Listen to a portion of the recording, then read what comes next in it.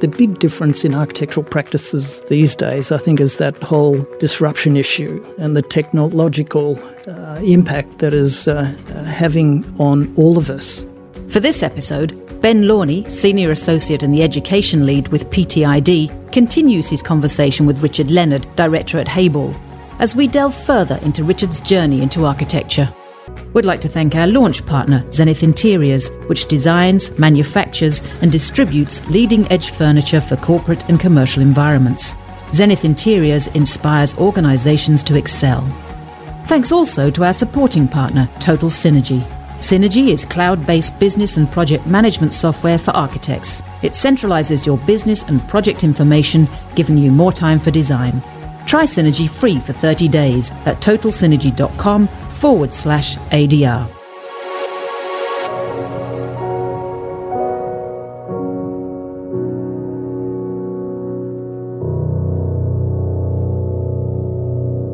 I just want to kind of take a step back now and talk a bit more about the business and how Hayball have grown. You're a national practice. How do you manage your sort of offices together? We're a national practice in the sense that we are Melbourne, Sydney and Brisbane. And I suppose, at the end of the day, that's 70% of the population of Australia along the eastern seaboard. And that's most of the work. We've been, in Melbourne since the early 80s, and in Sydney and Brisbane have only come in 2015, 2016. So they're fairly new, but quite stable and emerging studios in themselves. We always knew, in a sense, that you reach a fork in the road in your own city. Mm-hmm. You have to make that decision, well, is this our market and are we happy with that? Or do we have the option and the willingness and the energy to look elsewhere and to take our skill sets elsewhere? The beginning point for us was, two things. Firstly, to say we need to expand our practice because we felt that growth was a good thing for us. We felt that, we could see opportunities. And it's another way, I think, again, of getting that stability in a practice where you're just not reliant on one locality and, a few sectors of work. We made that decision firstly to go into Sydney, and particularly on the basis of what we perceived as a skill set that we had in high-density residential, not being done the way that Melbourne did it in Sydney. Sydney had a very different market, and we thought, well, look, we can really contribute to that market. Mm-hmm. We set up shop there, and with a very few people in a small practice in Pyrmont, a small office. What quickly happened, though, is that we fell into some education work, fell in the sense of we had connections in the New South Wales market. And so all of a sudden the education work started to step into Sydney, which has driven a lot of their growth.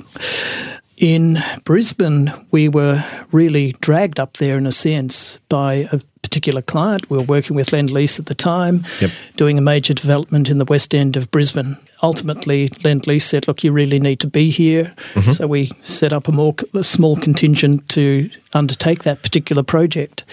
But again, we saw the opportunity to expand into other areas.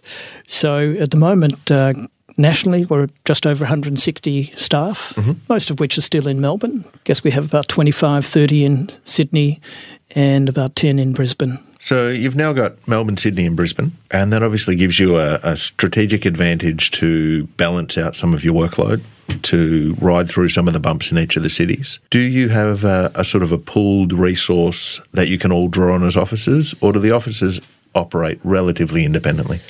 No, our philosophy, Ben, has been to provide one practice, a scenario of one practice, but 3 studios. Mm-hmm.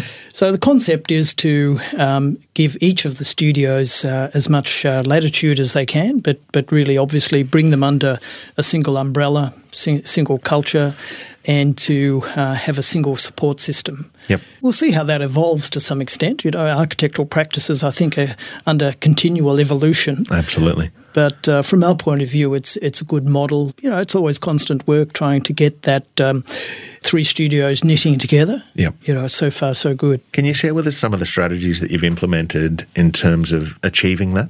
Yeah, well, I guess there's two things, and one is the obvious, technological connections and using all the same systems and getting that interconnectivity, which is really fundamental.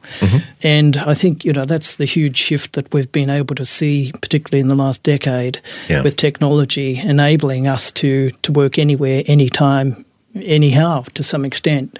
Despite all the technical hitches that we still all experience, it really does work well from a technological connected point of view.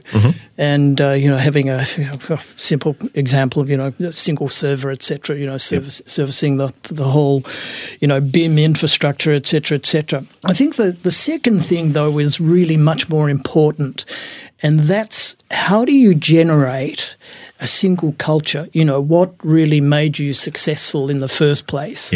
And then how you translate that elsewhere in two ways. Firstly, in the sense of the office culture, but how it also is relevant to the particular market that it's in. Despite us being one nation, we're different in each particular locality. And Sydney is a very different market to Melbourne. They do things differently. The same with Brisbane, and the same with, if you go to far north Queensland, they'll say they're very different to the southerners in southern Queensland. So, I think it's being aware of those things and having each of the studios enough latitude to be able to work within that scenario. And do you have, an operating rhythm where you share cross-platform or you all get together? Does the practice as a whole have an annual event, for example? We have had the annual events, although I think that's probably getting a bit unwieldy. We try to connect up with the technology and getting the practices, the studios connected in that way. Ultimately, and it's an interesting thing, and I think we're all learning this as we go through the digital age. Ultimately, you can't beat the face-to-face. Particularly in architecture, it's a bit like getting the fat pen out and the yellow trace. Right. There's some things that don't disappear. I think we're struggling with that. And, talking with our colleagues in other practices, I know that that's a similar sort of problem. So ultimately it means you do have to get the interconnections happening on a personal level between the studios. It means a bit of travel. It's a bit of an expense, but it needs to be done. And I think what we're finding also is that it's important to try to get that working also at the lower levels in the office. It's just not the directors or the senior associates, et cetera, travelling. You're trying to get that interconnection between all levels of the practice wherever possible to make it that one practice. Can you tell us a little bit about what you think is unique about the people and the culture at Hable? Oh, gosh. Unique is, I hate to use that word, it's it's bandied around as though you are completely different to anybody else. So what we try to invest in that I think is perhaps a differentiator from our point of view is heavily investing in our culture and trying to build up, the things that are important to us, a robust discourse within the office, putting the procedures around that to facilitate engagement at all levels in the practice. And I'll give you an example in a moment. But also building up, the career paths of people and putting a strong investment in that, which is really important, particularly for the Gen Xers. We're different now than we were 20, 30 years ago. It's a different set of people coming through your practice looking for very different things. So building professional development, building up their knowledge and experience and career paths is really important. Coming back to that example, I think one thing that we have tried to develop in our practice is we say all architects are basically design practices. It's how you roll that design out and how successfully you roll it out that probably differentiates, the different levels of practices.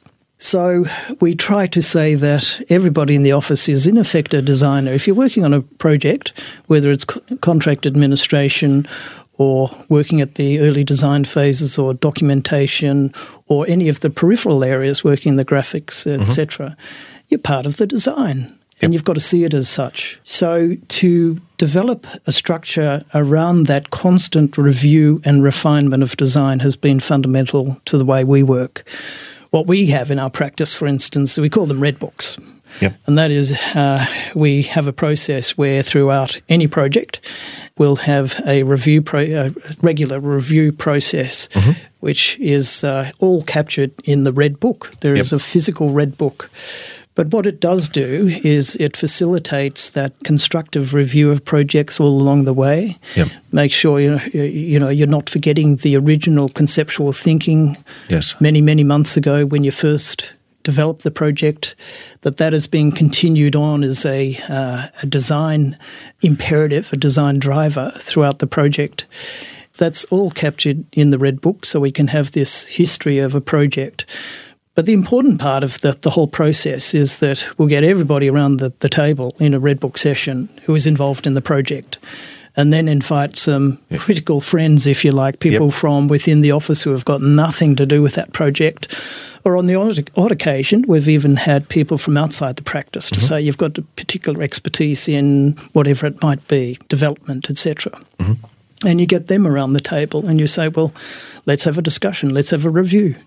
We structure that on a regular basis.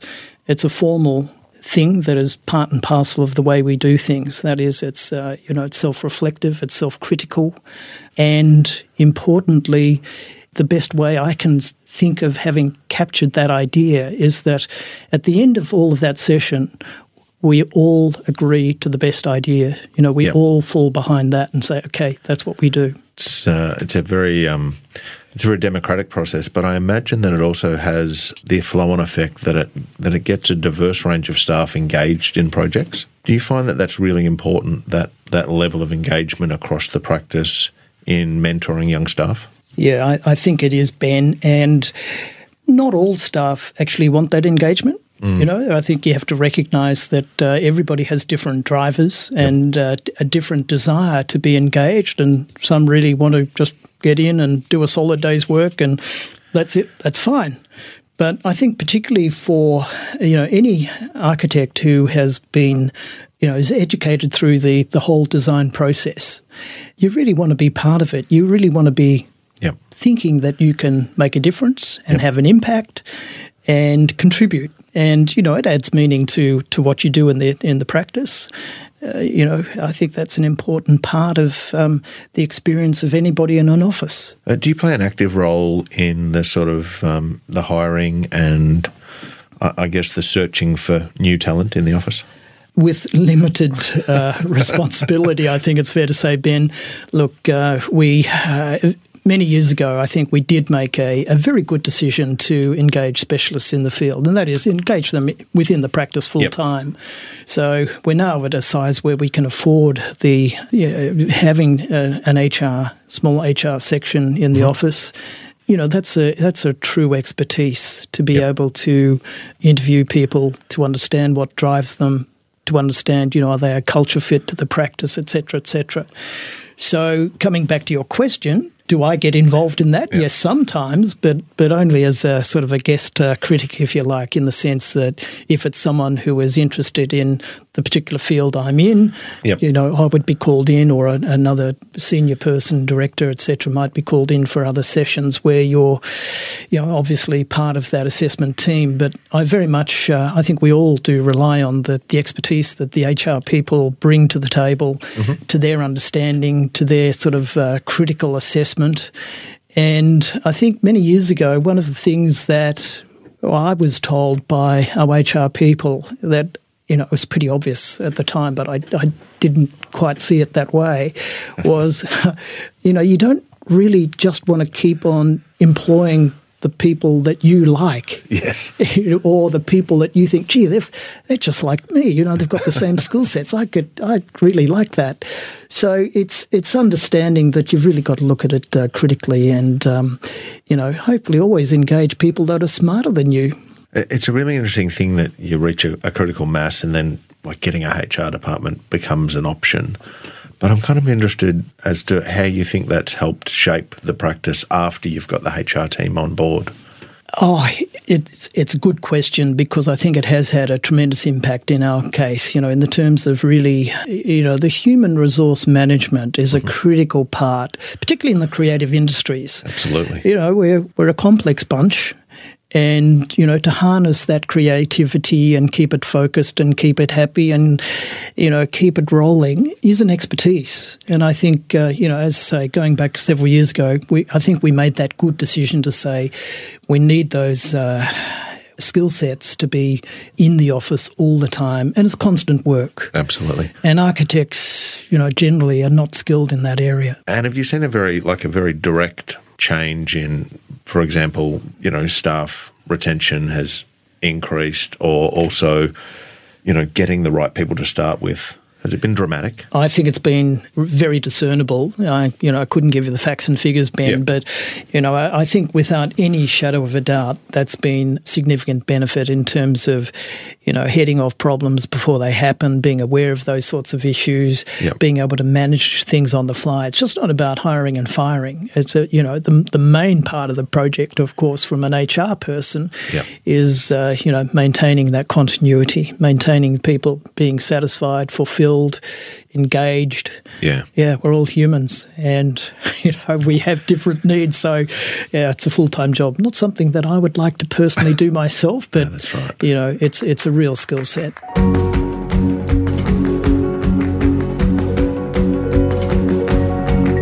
The tempo of technological change and enterprise disruption will never be this slow again. From here on, everything gets more hectic and all-consuming as transformational drivers, turbocharged by digital networks, converge. The Business of Architecture and Design Conference will provide you with an understanding of the seismic shifts occurring in the built environment. On the 11th of November, at the Parliament of New South Wales, you'll hear from leaders who are at the forefront of changing the way projects are procured and delivered. You'll network with over 200 of Australia's leading practitioners and leave the day with an intimate understanding of how to prepare for the future. Do not miss out. Book now at australiandesignreview.com and click on the conference tab.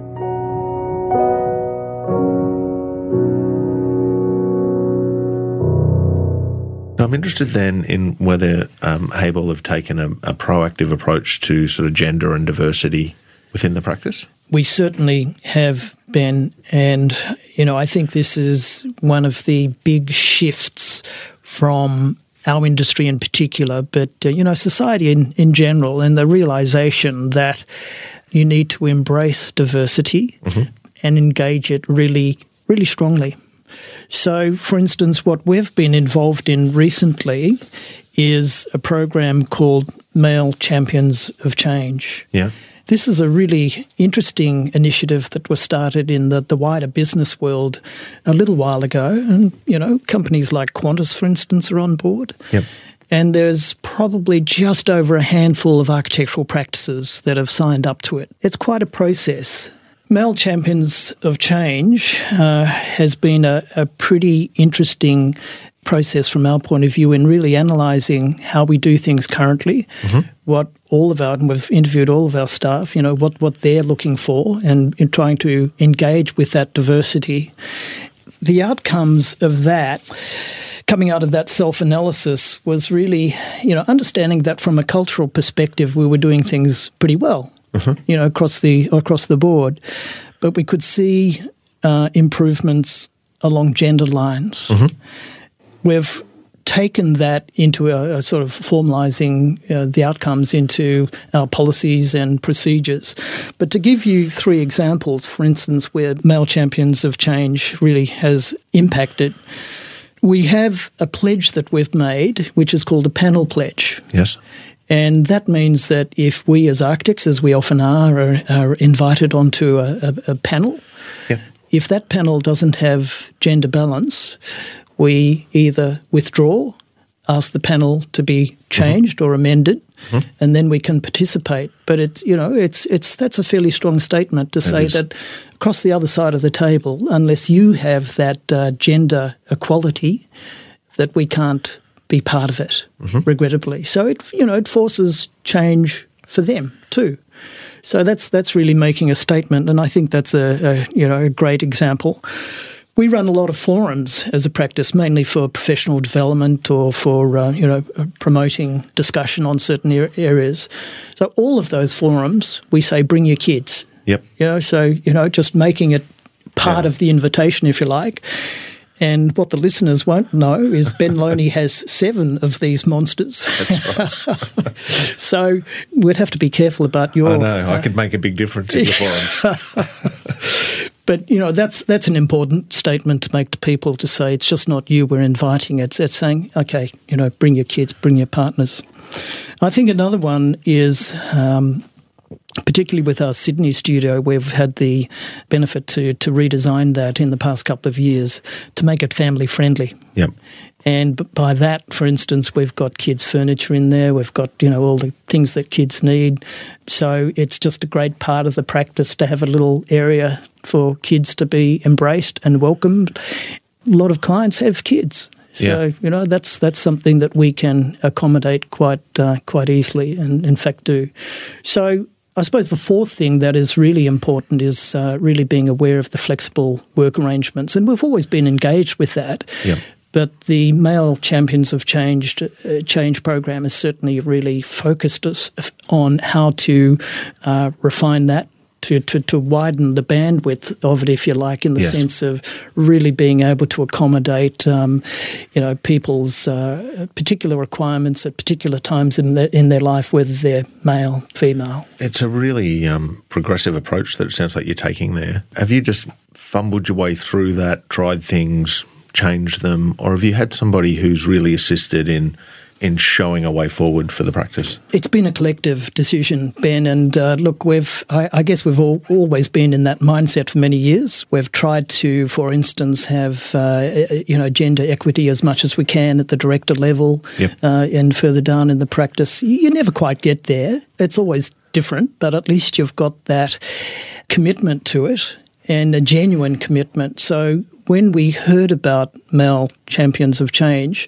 it's something that we certainly responded to and said, well, let's do this formally. And I think that's the big difference. As a practice, you can put these things into play, but to actually sign up to it, and it means a very significant commitment from the practice across all of across all of the 3 studios, because it changes subtly some behaviours, which are really important. Absolutely.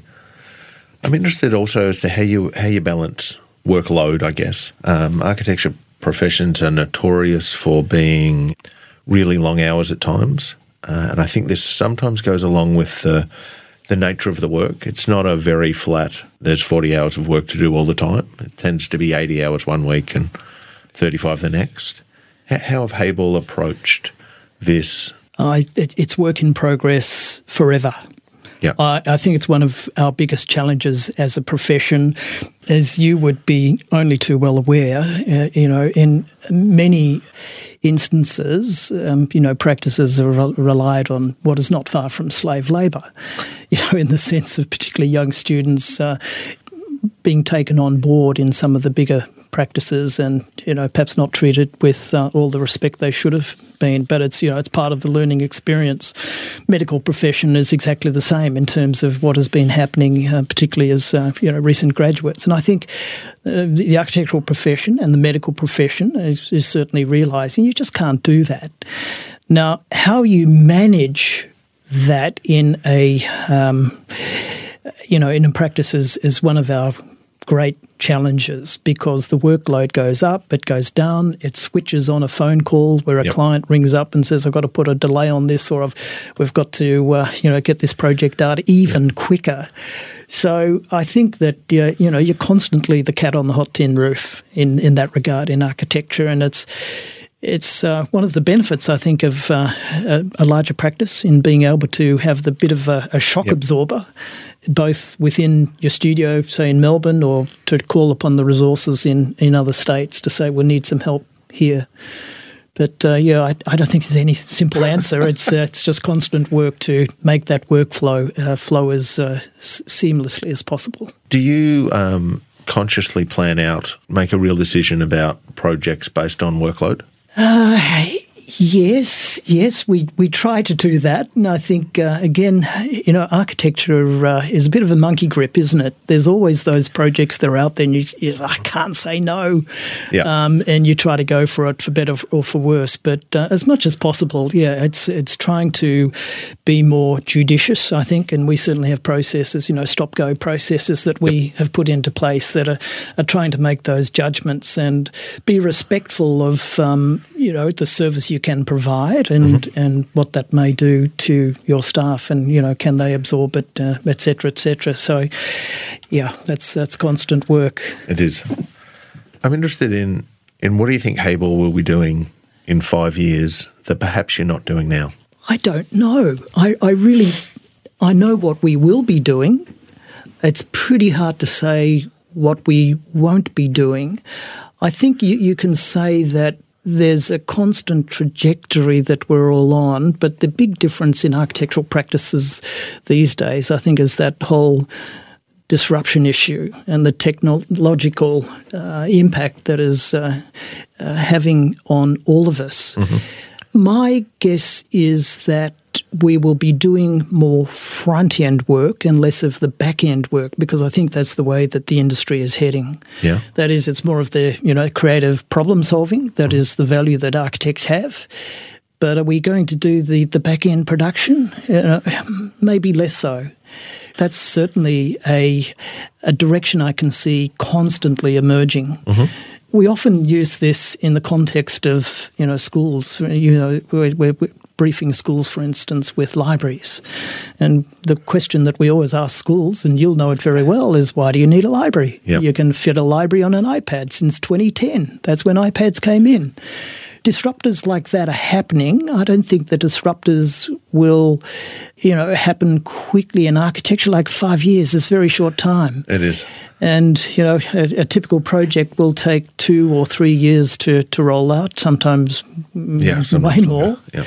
So, that's an extremely short time span in the way that architecture works. But there's no question about we're all seeing these changes and documentation being, automated or done overseas. The impact of VR coming in on the way we represent images, the way that we can work basically 24/7 with the technology that we have and what that means in terms of projects being developed.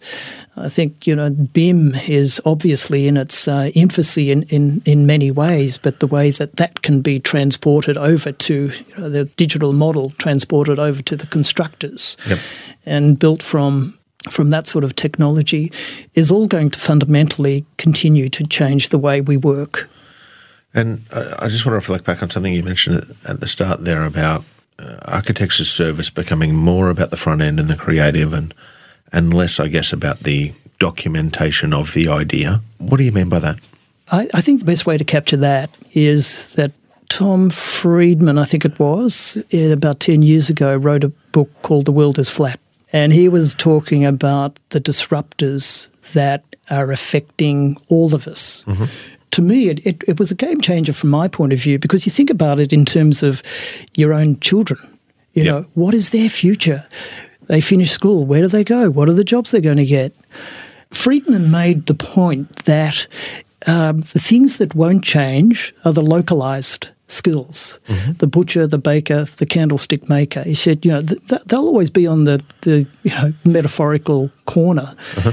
The specialized skill sets like brain surgeons, etc. He said that they'll still be there. But the things that will be necessary as skill sets in the 22nd century are things around, the great communicators, the mathematicians, the mashers, the Steve Jobs of the world, et cetera, et cetera. He listed out about 10 of these skill sets that would be required, a lot of which are actually the skill sets of architects, in terms of being creative, being collaborative, being able to bring those skills of design thinking on board to communicate.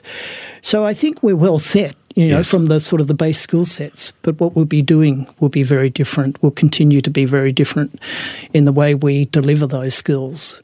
So coming back to the front end work, I think it's the computers haven't taken over yet the ability to break open planning problems or to come up with that creative edge that defines architects from doodlers, if you like. Yes. I think we've still got those skill sets that we can bring to the table, as far as I can see.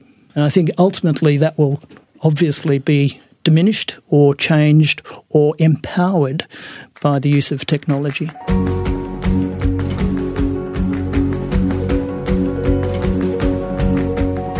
Thanks for listening to this episode. Join us next time for the final episode with Ben and Richard. The Business of Architecture and Design podcast is produced by Joanne Davies, publisher of Australian Design Review and Architectural Review, Madeline Swain, editor of Architectural Review, and Niche Media. With thanks to our launch partner, Zenith Interiors, and also to our supporting partner, Total Synergy. For more information and links, visit the episode webpage. And if you've enjoyed this podcast, please subscribe and rate us.